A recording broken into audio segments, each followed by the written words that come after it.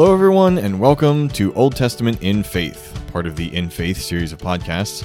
I'm your host, Daniel Didek, and this week we're picking back up in Genesis, chapters 34 through 36, on our way to Joseph. We have just a couple stops to make, reminding ourselves of the fallen nature of man, even in the Bible, and what the coming of the Holy Spirit means for us now. There's always sights to see, so let's get rolling.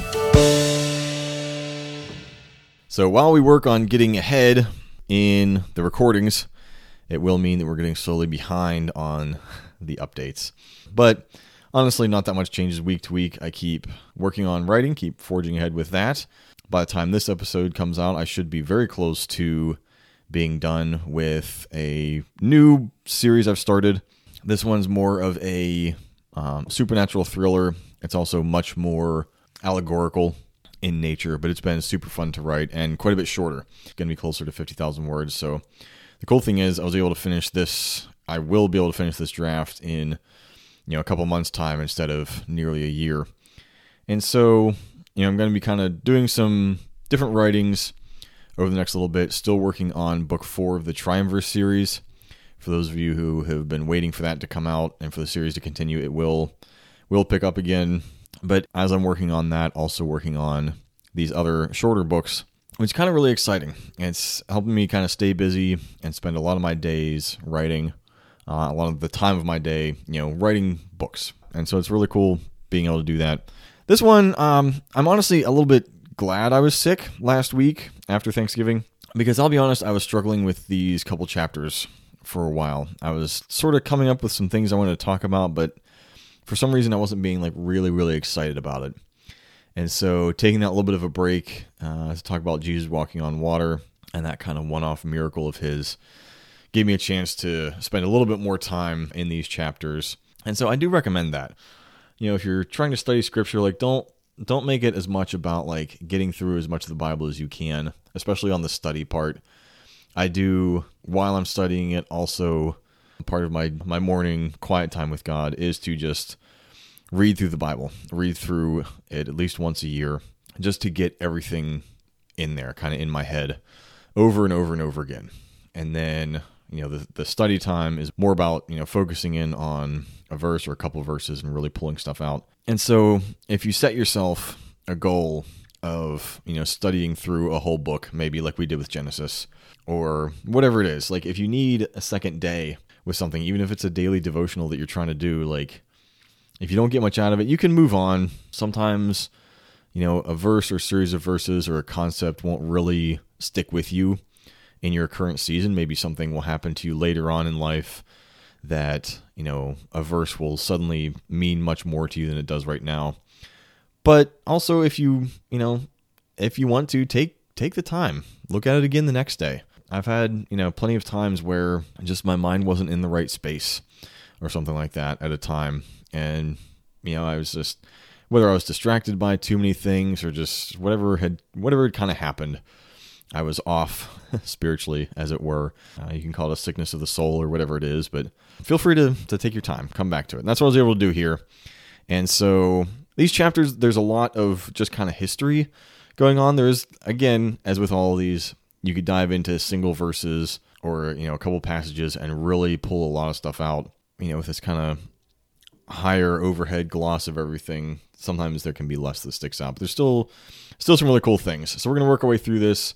Chapters 34 and 35 first, and I'm going to stop for a minute to make a point, and then we're going to finish with chapter 36, make another point there, and then look forward to next week.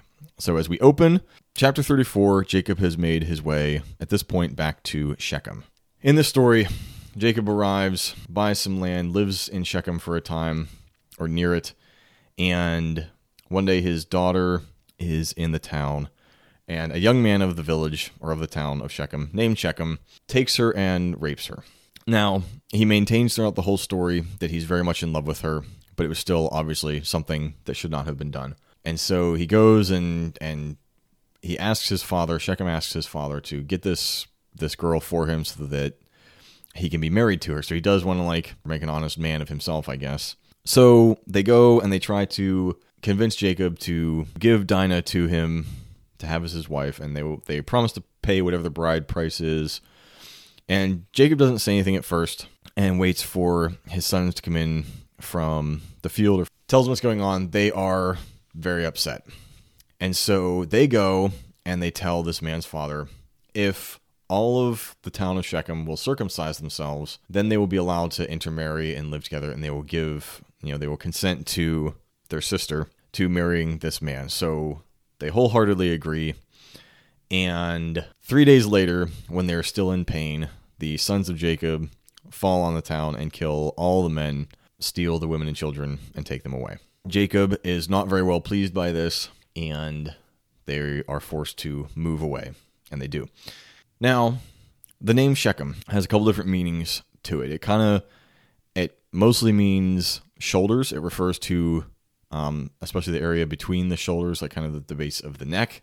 And so from that meaning, the town of Shechem is between two mountains. So it's on the shoulders of the mountains, as it were.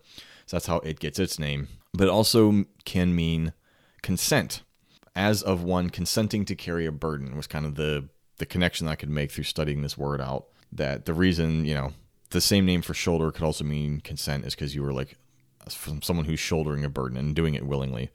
So it can mean consent, but it's kind of fascinating that this name is given to one who did not get consent from the woman before he had his way with her. And the men seemed, or the son and the father seemed willing to consent to Jacob, Israel's judgment, to have Dinah as a proper wife.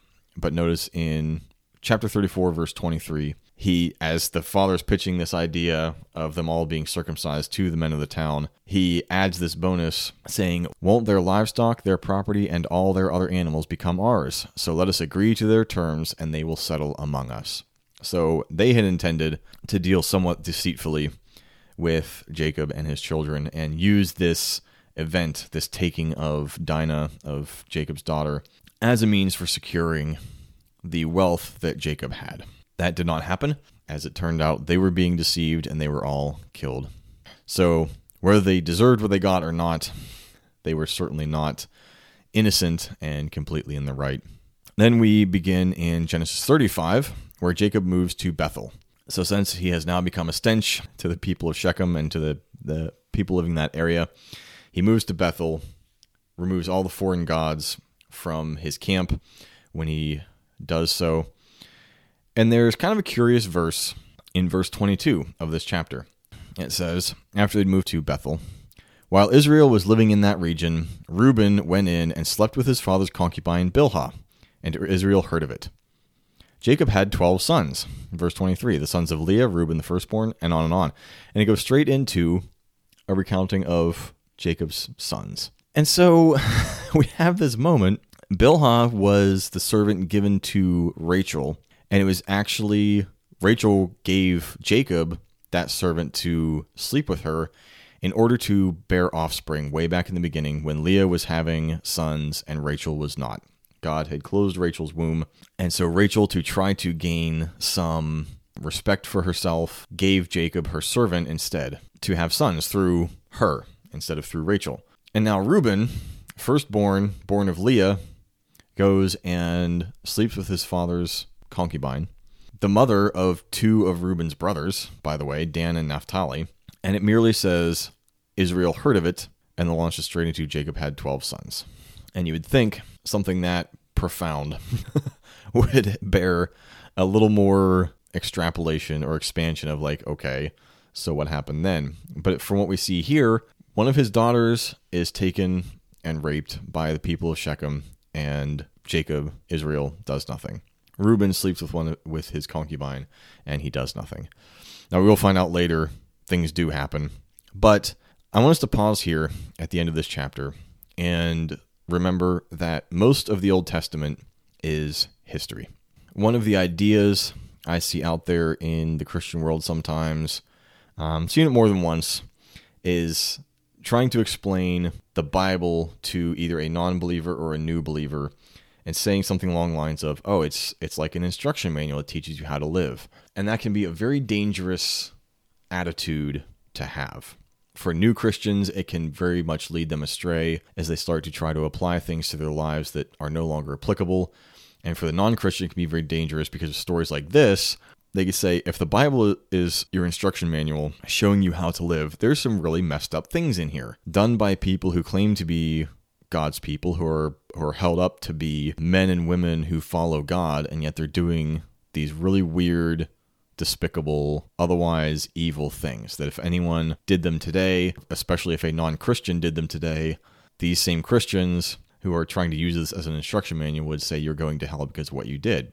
And so, again, helpful to remember that most of the Old Testament is history. There is some poetry and song and philosophy as well, but a lot of history. When we read stories like this, even if we hold Jacob as like, okay, by this point, he's gone through all these things, he's been tested and refined through the fire of various trials, and seems to be acting in a way that is closer in line with God or an awareness of God than he had previously, it is still not to say he is acting perfectly. And so it's not necessarily to say that one way of living is righteous or not. We should not take from this story of the rape of Dinah and the reaction of her brothers that, oh, if something bad happens to someone you care about, it is righteous for you to go and deceive the criminal in order to exact your revenge upon them. The fact is simply that at that time, especially where people would move through different lands and the power of kings was much more limited in scope,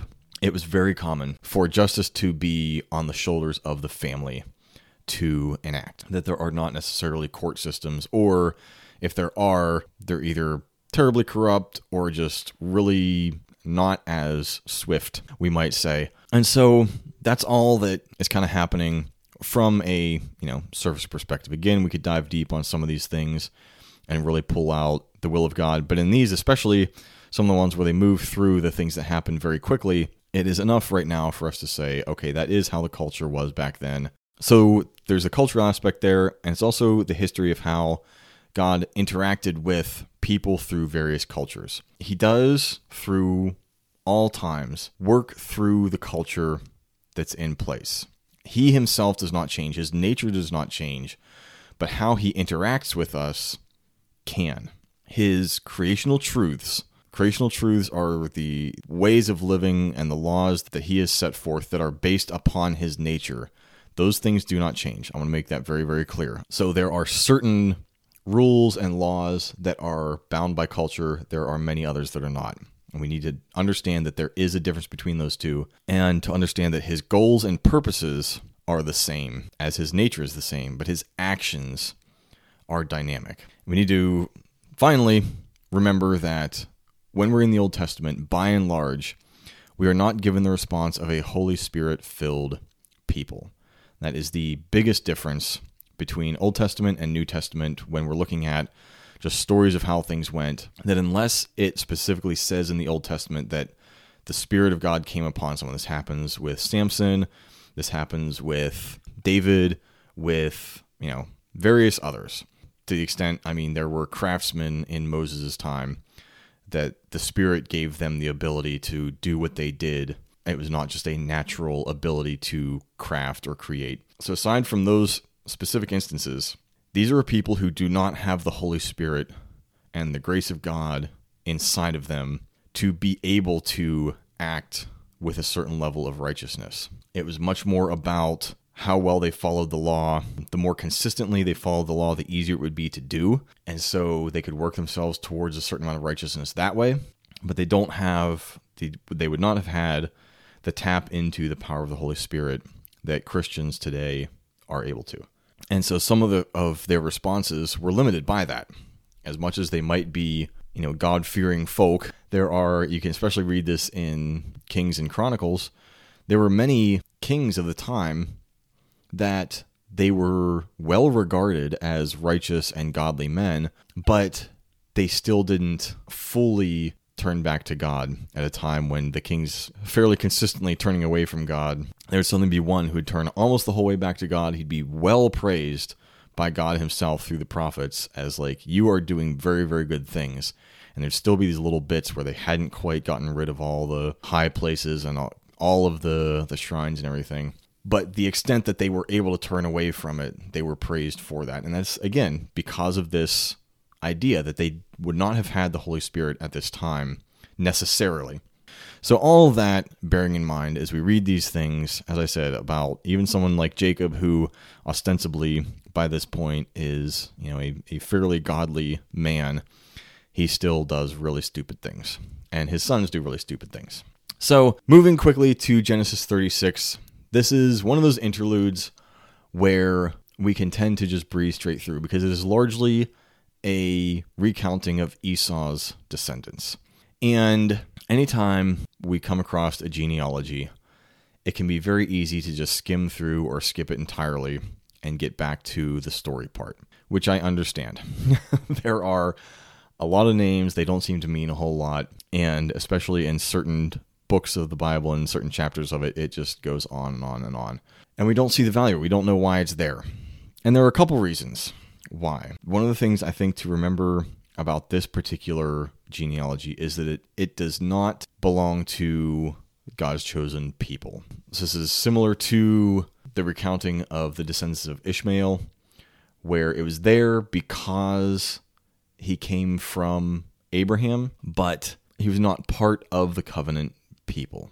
And so here, the same with Esau. Because he had come from Isaac, he was still an important man, and he was important because the people especially were important because they lived so close to the Israelites. But the focus is still primarily on God's chosen people from Genesis on through kind of until the book of Acts, where things finally start to shift and be more about the rest of the world than most of the Bible.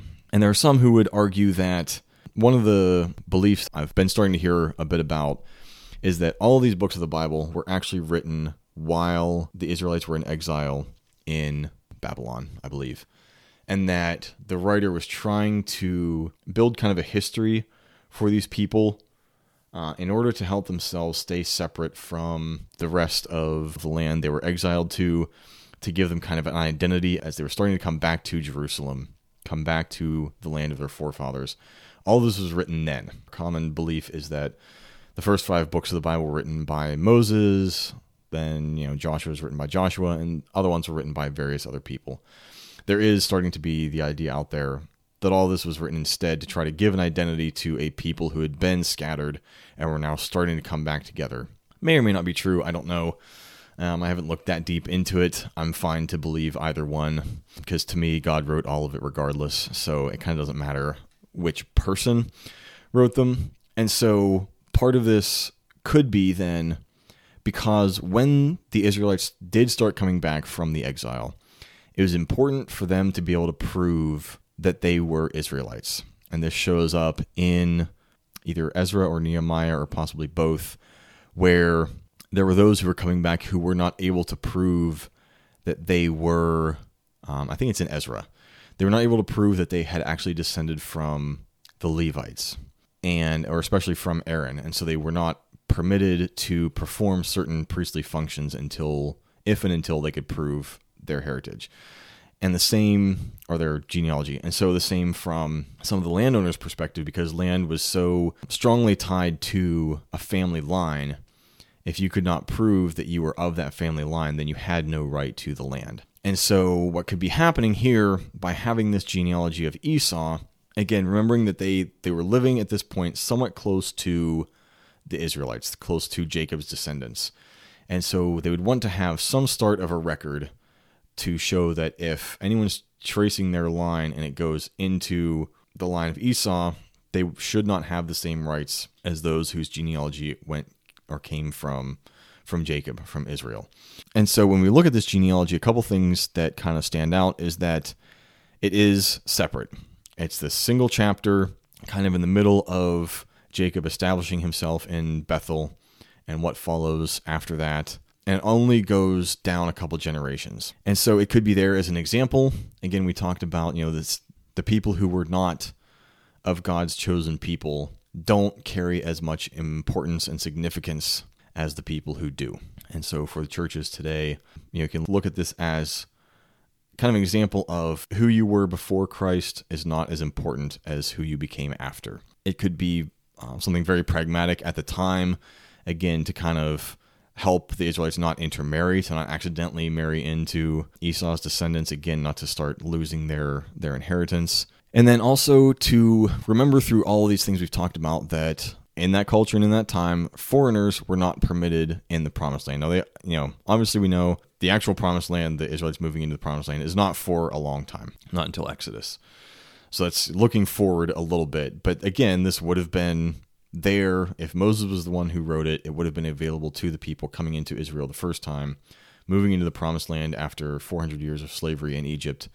This would have been available to them to read, to know, like, okay, we don't intermarry with these people, because foreigners, I said, are not permitted in the Promised Land. The Promised Land was only for God's chosen people. But it can also be a metaphor for us, for God's kingdom, that the only way to inherit property, quote unquote, that is, a place in the land, a place in God's kingdom, is through adoption into the people through Christ. There were ways for people to kind of marry their way into this, and that did happen, but only if it was through like complete renunciation of their past life. Much like Christianity, or should be. When we come to Christ to be his disciple, it is at the abandonment of all of our previous life and stepping into whatever life he has for us. Now, some of what we do may come with us, but that is up to Jesus to decide and not us. And it harkens us to, in the New Testament, Galatians chapter 3, verse 28 talks about, for those who are in Christ, there is no longer Jew nor Greek, slave nor free, male nor female. All this idea of like your identity now is in Christ, period. And so the genealogy you had before, where you came from before, is irrelevant. And one of the things that's really kind of cool to see, and I've seen it this method of storytelling done a few different times for different people, but it'll start out with, here is this person who is faithful to God, and because of their faithfulness, this person came to know Christ as well, and that person went and did these different things, and because of their faithfulness to their calling, they brought this other person to God, and that person, through their faithfulness, brought Billy Graham to Christ. And we know, the effect that Billy Graham had on the world. And so this new genealogy of remembering who it was and through whose faithfulness you came to Christ. It might be Christ himself. It could be that you had heard enough about it, or you sought Jesus himself in a time of desperation, and he came to you personally. That is still Christ's faithfulness in dying on the cross that has brought you to him. It could be an individual who talked to you, who gave some of their lives to you, some of their time, some of their effort. And because of their efforts and because of God's work in you, you were able to come to a saving knowledge of Jesus Christ. That genealogy is much more important to remember. For me, it was the faithfulness of my mom to raise me in the way, even though I strayed from it for a long time. It was only because of her initial seed and because of God's, unwavering faithfulness that I was able to come back and do this today. And so hopefully through this podcast too, and hopefully my faithfulness to what I believe God has called me to, I'm helping you as well. So that's what we have for this week, Genesis 34 through 36. Again, I know I mention it every time. I'm going to keep mentioning it every time. Read ahead. Next week, we're going to be going through a lot. Actually, it's going to be Genesis 37 through 41. We are going to be looking at Joseph. Finally, the man you've possibly all been waiting for. If not all of you, at least some of you have probably been looking forward to Joseph. We're going to buzz through a lot once again, but it's going to be really, really good. I already have it most of the way scripted. I'm very excited for it. So make sure to come back in, tune in next week. If you'd like to support this podcast, you can go to Ko-Fi, that's ko-fi.com/Daniel Didek. There's also a link in the show notes where you can go and make a donation. Everything we receive there will go straight back into the podcast, either funding the subscription to the server where the episodes will be stored live forever, or in upgrading equipment. One of the things we want to do eventually is move into an actual soundproof studio, so you'll be able to help by donating through that Ko-Fi page. If you want to support me more generally, you can buy my books. Links are available on my website, danieldidek.com. And as always, non-financial ways to support are to spread the word about this podcast to your friends and followers. If you've read my books, you can leave reviews, and of course, subscribing to the podcast and listening to each episode sure encourages me. And thank you. Next week, Joseph, good times. Until then, keep the faith and keep it old school.